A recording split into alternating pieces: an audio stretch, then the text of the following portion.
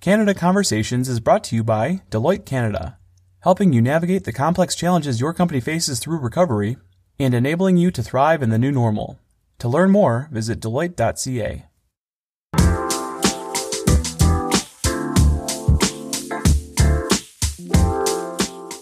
Hi, everyone, and welcome to the December 18th, 2020 episode of Automotive News Canada Conversations.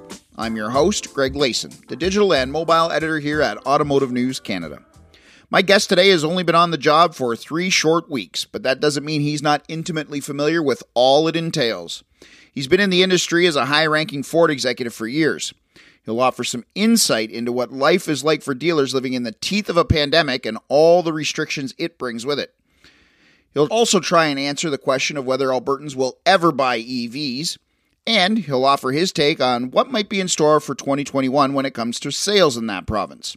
All that and more when I speak with the new head of the Alberta Motor Dealers Association, Mr. Gerald Wood, on this episode of Automotive News Canada Conversations. Gerald, thanks for joining me on the podcast this week. My pleasure, Greg. I'm really pleased to join you. We're glad to have you. Let's start by giving people a chance to maybe get to know you. Give me a brief history of your time in the auto industry and how you ultimately ended up in the position as head of the Motor Dealers Association of Alberta. Wow, that could be a long story, so I'll keep it brief. Sure. I joined the auto industry right out of school. I went to school at St. Mary's back east in Halifax. And there's been the question a number of times, how did you choose the auto industry? Because there tends to be lots of people who love cars and just can't wait to get in the auto industry. And I wouldn't say that I chose it as much as it chose me. Okay. I started with Ford Credit, the financing arm of Ford. And, the one really cool thing about Ford Motor Company is that you get an opportunity to do a lot of different things if you are lucky enough to spend 31 years there like I did. So like I say, I started in credit collecting past due accounts right at the very bottom and very quickly started to get different jobs. That culminated out east with an opportunity to actually physically sit in a dealership for 6 months. They were having some financial issues, so we were paying close attention to what they were doing, but it really gave me an opportunity to see how the retail side of things worked from afar when I didn't have to take responsibility for it, which was kind of cool. Right. That very quickly turned into a move from coast to coast to Vancouver and did a number of jobs in that branch out there. Crazy things going on, in the early 90s in Vancouver. We spent a lot of time 10 to 15 people short of what we were supposed to have to get the job done because you just couldn't find people to work out there back then. Worked my way all the way up to the operations manager, and then Ford Motor Company came knocking and said, would you like to come over and try the manufacturing side of the business, which, in Canada really is sales and marketing. Right. I've heard that before, that sort of really is the primary focus in those types of positions at Ford Motor Company here. Well, we've got the manufacturing operations specifically in Oakville, Yep. But at the end of the day, Ford of Canada, per se, really is a sales and marketing organization that relies very, very heavily on the U.S. So I got dipped into the fleet market in that job out west. Got to visit a whole bunch of logging camps, driving a purple Super Duty, which, the camp guys got a big kick out of. I didn't even know they made purple. Was that custom or was that that was a color choice back then? The marketing guys called it sapphire blue. And I think my predecessor thought it was a great joke that I got to drive a purple Super Duty as my demo for the first period of time in that job. The guys in the logging camps thought it was hilarious too. From there, it was interesting. I quickly, it was only 4 months in the fleet area, and I stepped into market representation where you're getting involved in the sale of dealerships and who gets to become dealers. And I think that was my first taste of where I really wanted to get to within Ford. That's a very cool part of the business where you get to see something different every day. So I did that for, again, a very brief period of time. And interestingly enough, Ford Credit came knocking again and said, how would you like to move back to Oakville, help our management team in marketing and sales operations?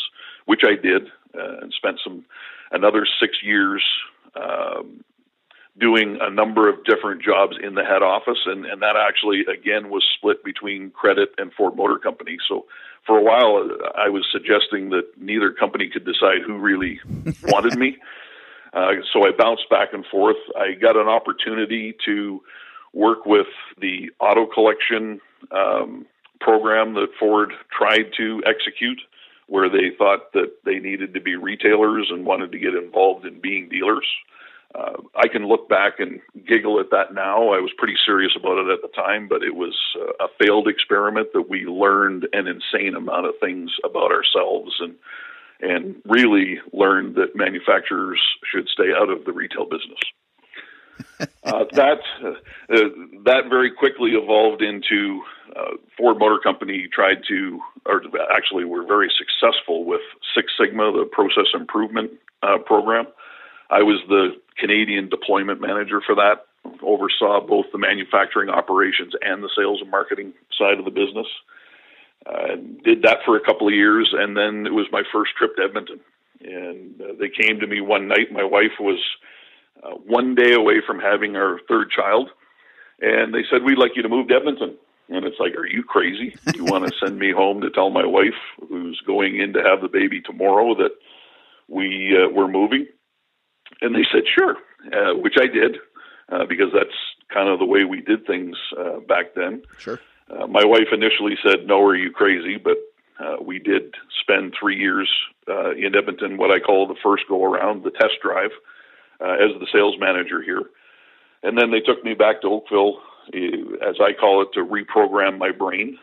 I was the sales and production manager, so I did all the forecasting of industry and production schedules for Canada for 3 years in Oakville, and spent that 3 years begging to come back to Edmonton, because my wife and the whole family had really fallen in love with the area, and certainly I saw it as being at home, which for a guy from the East Coast is saying a lot. And lo and behold, after 3 years in Oakville, they said, "If you really want the job, it's yours." And then I spent 11 years as the general manager of Western Canada.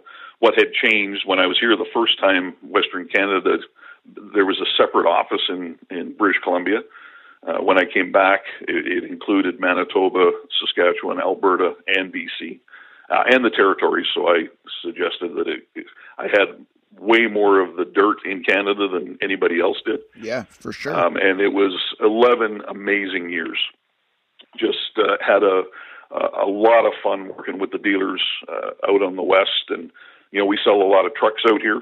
And for Ford Motor Company, that makes your job pretty good. I arrived right on the back end of the last economic meltdown, not to talk about the one that we're in now just yet, but so, there was a lot of digging yourself out of the hole, dusting yourself off, and moving forward. And we had some really incredible years. And so you retire, but I mean, it must have been a void. I mean, how did you end up back in the auto industry and not enjoying the mountains and the fishing and the outdoors, everything that comes along with Alberta, which is a beautiful province? I spent 3 years of my life out there as well. What was missing? Why did you get back into the mix? Well, I knew when I left that I was going to miss the people. And, I had thought long and hard about retirement and, really believed. My parents retired early, so it was kind of embedded in my mind. So it was more, we're going to give this a shot. And it started out incredibly well. I quickly joined a golf club, played 105 rounds of golf my first summer. The plan in the winter was to travel, and we did a little bit of that in the first winter. I visited my parents in Naples and flew home the day that the pandemic was declared, and really had no idea how crazy it was going to get from that point on. But all the way through the 18 months that I was retired, it validated what I knew I would miss, and that was the people. And when you retire from a career of 30 years, you wake up the next day realizing that all of your friends are all work people. Mm-hmm. And that's not a bad thing, but you have to search a little bit for some friends outside of the industry because you get sucked back into it, as Right. ultimately happened. And, I wasn't actively looking for something new, but knew that I missed the people. And a few dealers I would stay connected with and chatted with them periodically, so I had a bit of an idea what was going on in the industry. And then I got a phone call from one of my dealers out of Calgary who said, hey, it looks like the president's position in the MDA is going to come available. We think you'd be really good at it. And I actually was on the golf course when that phone call came. Completely destroyed my golf game from that point on, because the wheels started turning, and it's like, you know what? If there was ever a position that fit what I'm all about and what I like to do, this is it. Because it really is about communicating with the dealer body. There's a little bit of government work along the way, and that's a gap, and it's an opportunity for me to develop and learn more. But boy, to be able to have a job that the primary responsibility is to stay connected with the dealer body, I couldn't ask for anything better. And I'm not sure there's another job out there that would have convinced me that I should come out of retirement this early on and jump into this type of a role. But I can tell you that just coming up on 3 weeks in the job, I am absolutely loving it already, even in this crazy time that we're in the middle of. And I think it can only get better as we go on. That was where I was going next. You take over during a pandemic that has hit Alberta particularly hard of late. Several new restrictions, including capacity limits in showrooms, added on December 8th, I believe it was. Just paint me a picture. What's life like for your members right now in the middle of a pandemic? I would say it's been an incredible roller coaster. And some days it's a really good roller coaster, and some days not so much. Obviously, when it all started back in March and April, it was horrific because the world really shut down and didn't know what was going on. Mm-hmm. And to be honest, Alberta got pretty confident. We were in a really good shape. The first go-around, we managed it exceptionally well.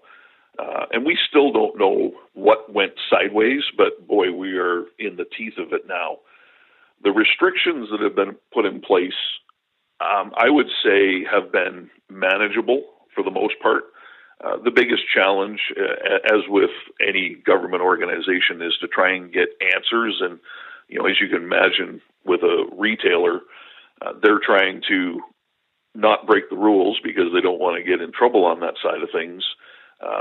But Alberta Health Services, I suspect, is getting hundreds of phone calls a day trying to get clarifications and the like. So, the capacity restrictions,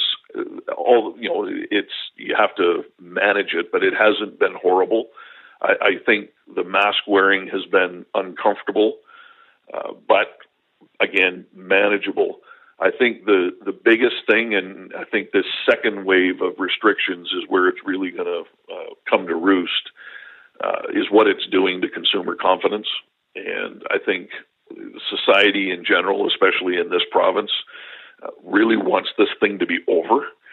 And it's causing people, we've got basically a stay-at-home order from a work perspective, which is going to spill over a little bit. If you're being told you can't leave the house to go to work, why would you go out to a shopping mall or to a car dealership right.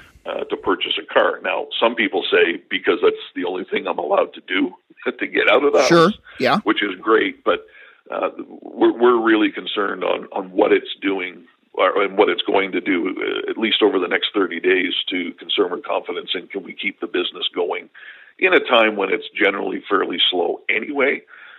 But obviously, the dealerships need to keep the business going so that they can keep the lights on. We'll hear more from Gerald Wood after this short break.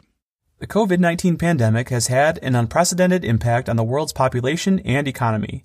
Social distancing and self-isolation measures have taken consumers out of the auto retail market, while concern over worker safety continues in manufacturing facilities globally. An increasingly distressed supply base is facing the potential for large-scale liquidity issues, which may lead to increased M&A activity throughout the ecosystem. Significant uncertainty remains around the permanence of current consumer behaviors and the extent to which they will be able to re-engage with the sector. Through Deloitte's State of the Consumer Tracker series, we discuss timely data and trends and highlight key consumer insights.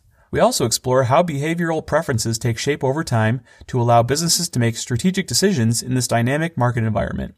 The ongoing survey results are also available via an interactive dashboard, the Deloitte Global State of the Consumer Tracker. Check in every 2 weeks to explore new consumer insights and emergent trends. Welcome back to the show, where I'm speaking with Gerald Wood, the head of the Alberta Motor Dealers Association. Is that your priority at the moment, getting your members through the pandemic? I just wonder if you came in with a set of priorities or, a list of things to do in the first 100 days or any sort of roadmap that you'd like to follow, or does this pandemic make it impossible to plan even 30 or 60 or 90 days out? So my typical style in the first 100 days is to try and do as little as possible and listen and watch and try not to make any decisions. However, this has been, I would say, 85% about making sure that we manage what's going on with the pandemic and being reactive to our members if questions come up. Obviously, as each set of restrictions has been announced, we've been sifting through those, helping the dealers understand how it applies to them specifically. And then, I actually sat back on my chair and go, oh, wow, okay, we got through that. I think everybody's good now. And then you get a phone call from a dealer saying, listen, I need to pick up a dealer trade. I have to send 2 people in the same car. Is that allowed? And you go, wow, all right, hadn't thought of that. Right. You know what? I've never thought of that until you brought it up. That's a great point. I mean, these are things that they're unintended consequences, right? The rules change, and then you go, well, how do I deal with that? You must be getting calls like that all the time. And you never know what it's going to be. So you have to be ready to make assessments, be really close with Alberta Health Services to get clarifications. And they've been great, with everything that they're trying to manage. And I give them a lot of credit. They're trying to let common sense prevail, but at the same time, they're trying to send a message that, people have to stay apart if we're going to get past this thing and give the vaccines an opportunity to get in place so that we can function the way that we're used to in the not too distant future. You mentioned politics and the government side of things. In 2019, the Motor Dealers Association of Alberta raised $800,000 for the United Conservative Party's campaign, which ultimately ended up winning the party, or became the winning party, in the provincial election then.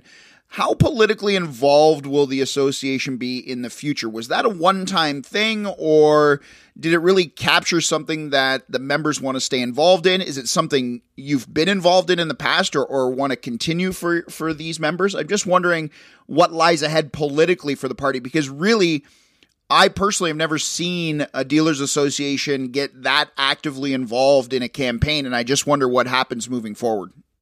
Yeah, and I don't think that's necessarily our role as we move forward. Obviously, there's always a high level of interest in which party is going to represent and make the decisions, and we'll work closely. I think the best way to approach this is to work with the varying departments that have a direct impact on what's going on in our day-to-day business operations. So, the Department of Motor Vehicles, certainly the Minister of Transport is an area that we stay very closely with, and our partners at AMVIC, who handle pretty much everything as it relates to retailing cars. We work really closely with them. We've got great relationships with them, and we want to make sure that we continue to get mutually beneficial decisions. And obviously those organizations have the consumer at the forefront. The good news is, so do we. And I think if we work really closely together, we can come up with solutions that make it better so that we don't have to worry about the actual political side of things at the end of the day. Sticking with politics, sort of, for a second, the federal Liberal government, in their fall economic statement, announced millions of dollars for electric vehicle rebates and EV infrastructure. Will that help EV sales in Alberta, or is even more needed either from the federal or Alberta government or even automakers? I just wonder, is there a market in Alberta for electric vehicles? And if there isn't, how do you get there? Because you mentioned it earlier. I mean, you moved to truck country. There's no question about it. I just wonder how that transition happens in Alberta, what needs to be done. Well, I think, electrification in Alberta is always an interesting discussion. Sure. Obviously, it flies in the face a little bit of, what historically has made this province what it is. However, is there a market for electric vehicles? I think absolutely. There's no question that the technology has got a long way to go before it's going to work en masse in a lot of the rural areas of Alberta. And, Alberta is a big province that has two massive cities. And is there an electrification play there today? Sure. And we're selling vehicles there today. And, I think we will continue to do so, and it will continue to grow. But until the manufacturers are able to resolve the range issue, a lot of the rural areas just simply aren't there yet. Yeah, I think you're talking about towns like, you could name Bonnyville or Olds or Drayton Valley. I mean, they're big towns, but they're not in the big city. And to get to and from the big city to those small towns is quite a hike. And to electrify the small towns might not quite be worth it yet. Is that safe to say? Well, it's a bit of a chicken and the egg situation with the infrastructure to recharge and so on. And I was chatting with a colleague the other day about, and sometimes I'm not the target market. I'm very set in my ways. I like my gasoline engine. I've got three 20-year-old kids who see things a little bit differently than I do. But the reality is I have a hard time getting my head around how someone on a 400 kilometer journey is going to plan for a 30 to 40 minute recharge session somewhere in that trip. That's if they can find a recharging station. Now, some of that will resolve itself as charging stations are built, but really what it comes down to is the range on these, and a lot of that is battery technology is going to have to change, and it will. And the big debate is how long it's going to take for electric vehicles to kind of take over and be a majority of the vehicles sold. And if I thought I could forecast that, I probably would have taken a different job, and I'd be making way more money.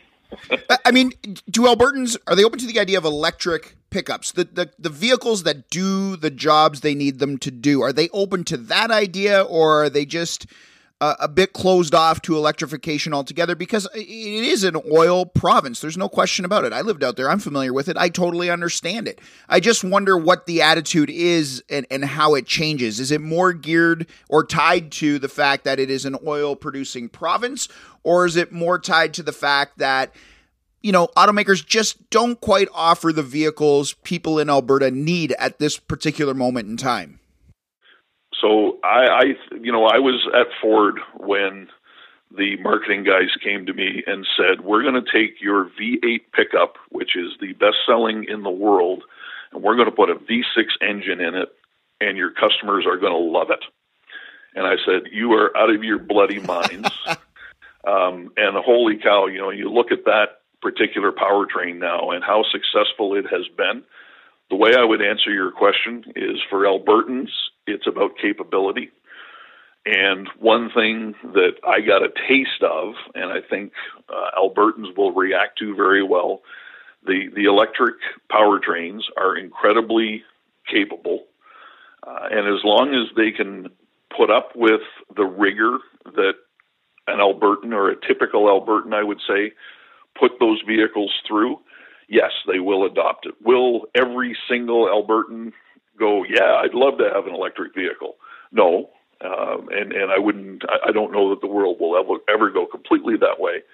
But I think they're open to it as long as it is able to do what it's capable of doing. The year's winding down, to use your own words earlier in this interview. It's been a roller coaster ride for sure when it comes to sales in particular. What do you expect to see in 2021? How does this play out from a retail standpoint for your members, maybe quarter by quarter or even in the first half of the year? What do you see happening from a sales perspective in 2021? It's going to be, I'll call it a slow recovery. If we just look at 2021 on its own, I think it's a recovery that's going to accelerate as we go through the year, as long as these vaccines are as good and reliable as they're claiming. I think the first half of the year, there's probably still going to be, hopefully not to the same level from a restriction perspective, but they will slowly start to ease them. And hopefully what comes with that is the consumer sentiment that allows them to come out of, I'll call it a funk, but we all know why it's the way it is. And I think, the one thing that Albertans have shown, and I saw it back in 2008 when we came out of the last meltdown, they're probably as quick as anybody to react to the market getting going. But I think there's going to be enough restrictions in place through the first half of the year that it's probably going to be a little bit slower than any of us want. And then I anticipate, the back half of the year, if things really start to loosen up, things start to go pretty quickly. And, we just want to make sure that as an auto industry, we're in a good position to be able to open the doors to those customers and sell them all kinds of vehicles and service all kinds of vehicles and be ready to go. Gerald, I appreciate the time. Terrific conversation. You're highly qualified for that job. I wish you all the best in the position. Thanks for joining me this week. I really appreciate it. Thanks very much. We reached Gerald at his home office in Alberta. If you'd like to be a guest on the show, have a suggestion, or simply want to comment, email me at glayson@autonews.com. And remember, you can listen to all our previous shows on Spotify, iTunes, and Google Play, or on our website, automotivenews.ca. That does it for this episode of Automotive News Canada Conversations. We hope you'll join us next time. So long, everybody.